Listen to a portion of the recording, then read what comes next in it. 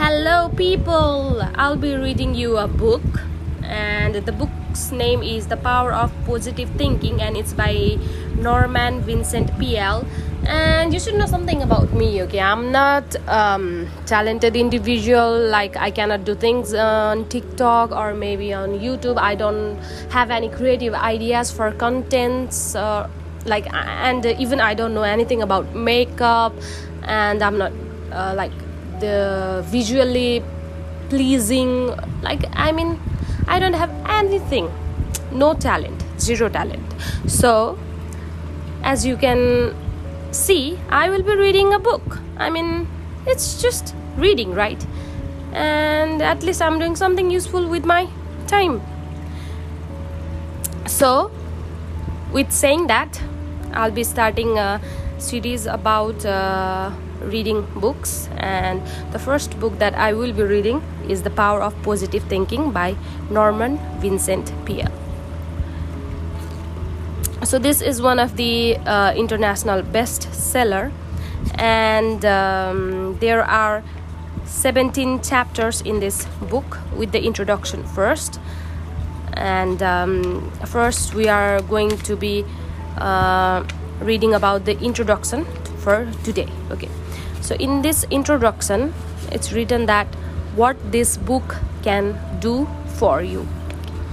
So this book is written to suggest techniques and to give examples which demonstrate that you do not need to be defeated by anything, that you can have peace of mind, improved health, and a never ceasing flow of energy. In short, that your life can be full of joy and satisfaction. Of this I have no doubt at all, for I have watched countless persons learn and apply a system of simple procedures that has brought about the foregoing benefits in their lives.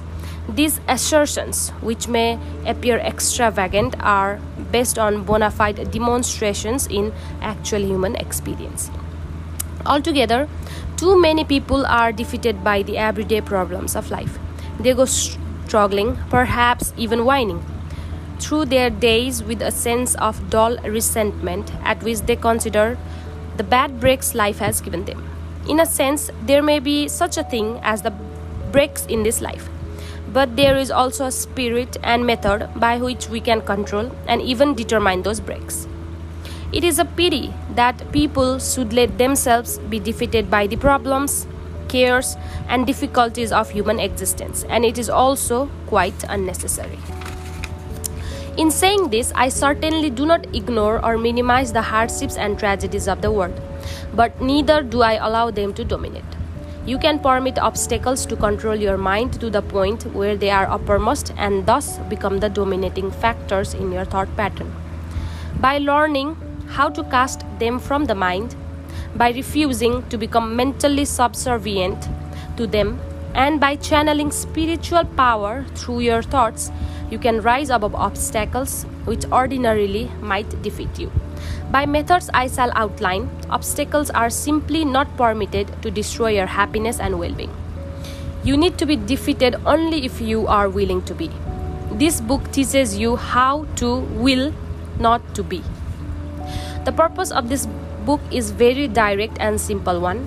It makes no pretense to literary excellence, nor does it seek to demonstrate any unusual scholarship on my part.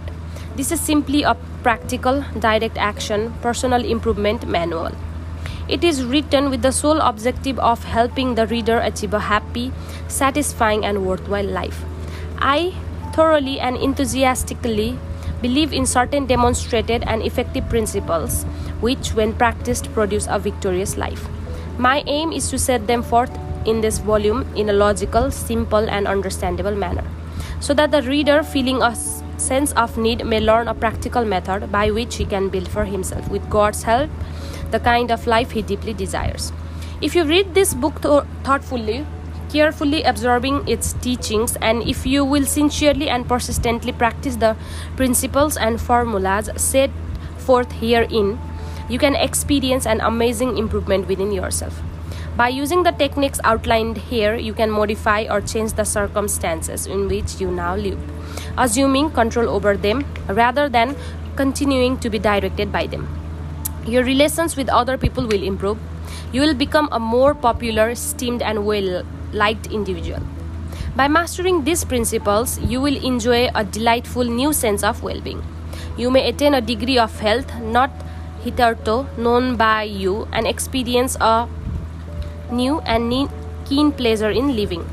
You will become a person of greater usefulness and will yield an expanded influence.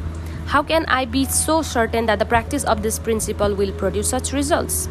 The answer is simply that for many years in the Marble Collegiate Church of New York City, we have taught a system of creative living based on spiritual techniques, carefully noting its operation in the lives of hundreds of people.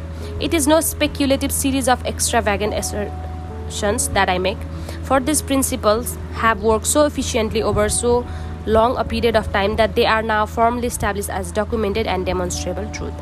The system outlined is a perfected and amazing method of successful living.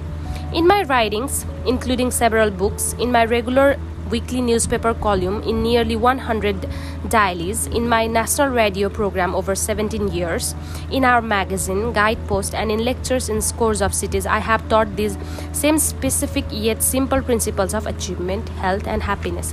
Hundreds have read, listened, and practiced, and the results are invariably the same: new life, new power, increased efficiency, greater happiness. Because so many have requested that these principles be put into book form, the better to be studied and practiced, I am publishing this new volume under the title The Power of Positive Thinking.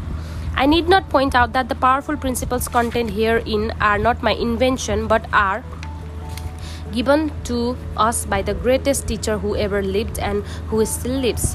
This book teaches applied Christianity, a simple yet scientific system of practical techniques of successful living that works. Norman Vincent Peale.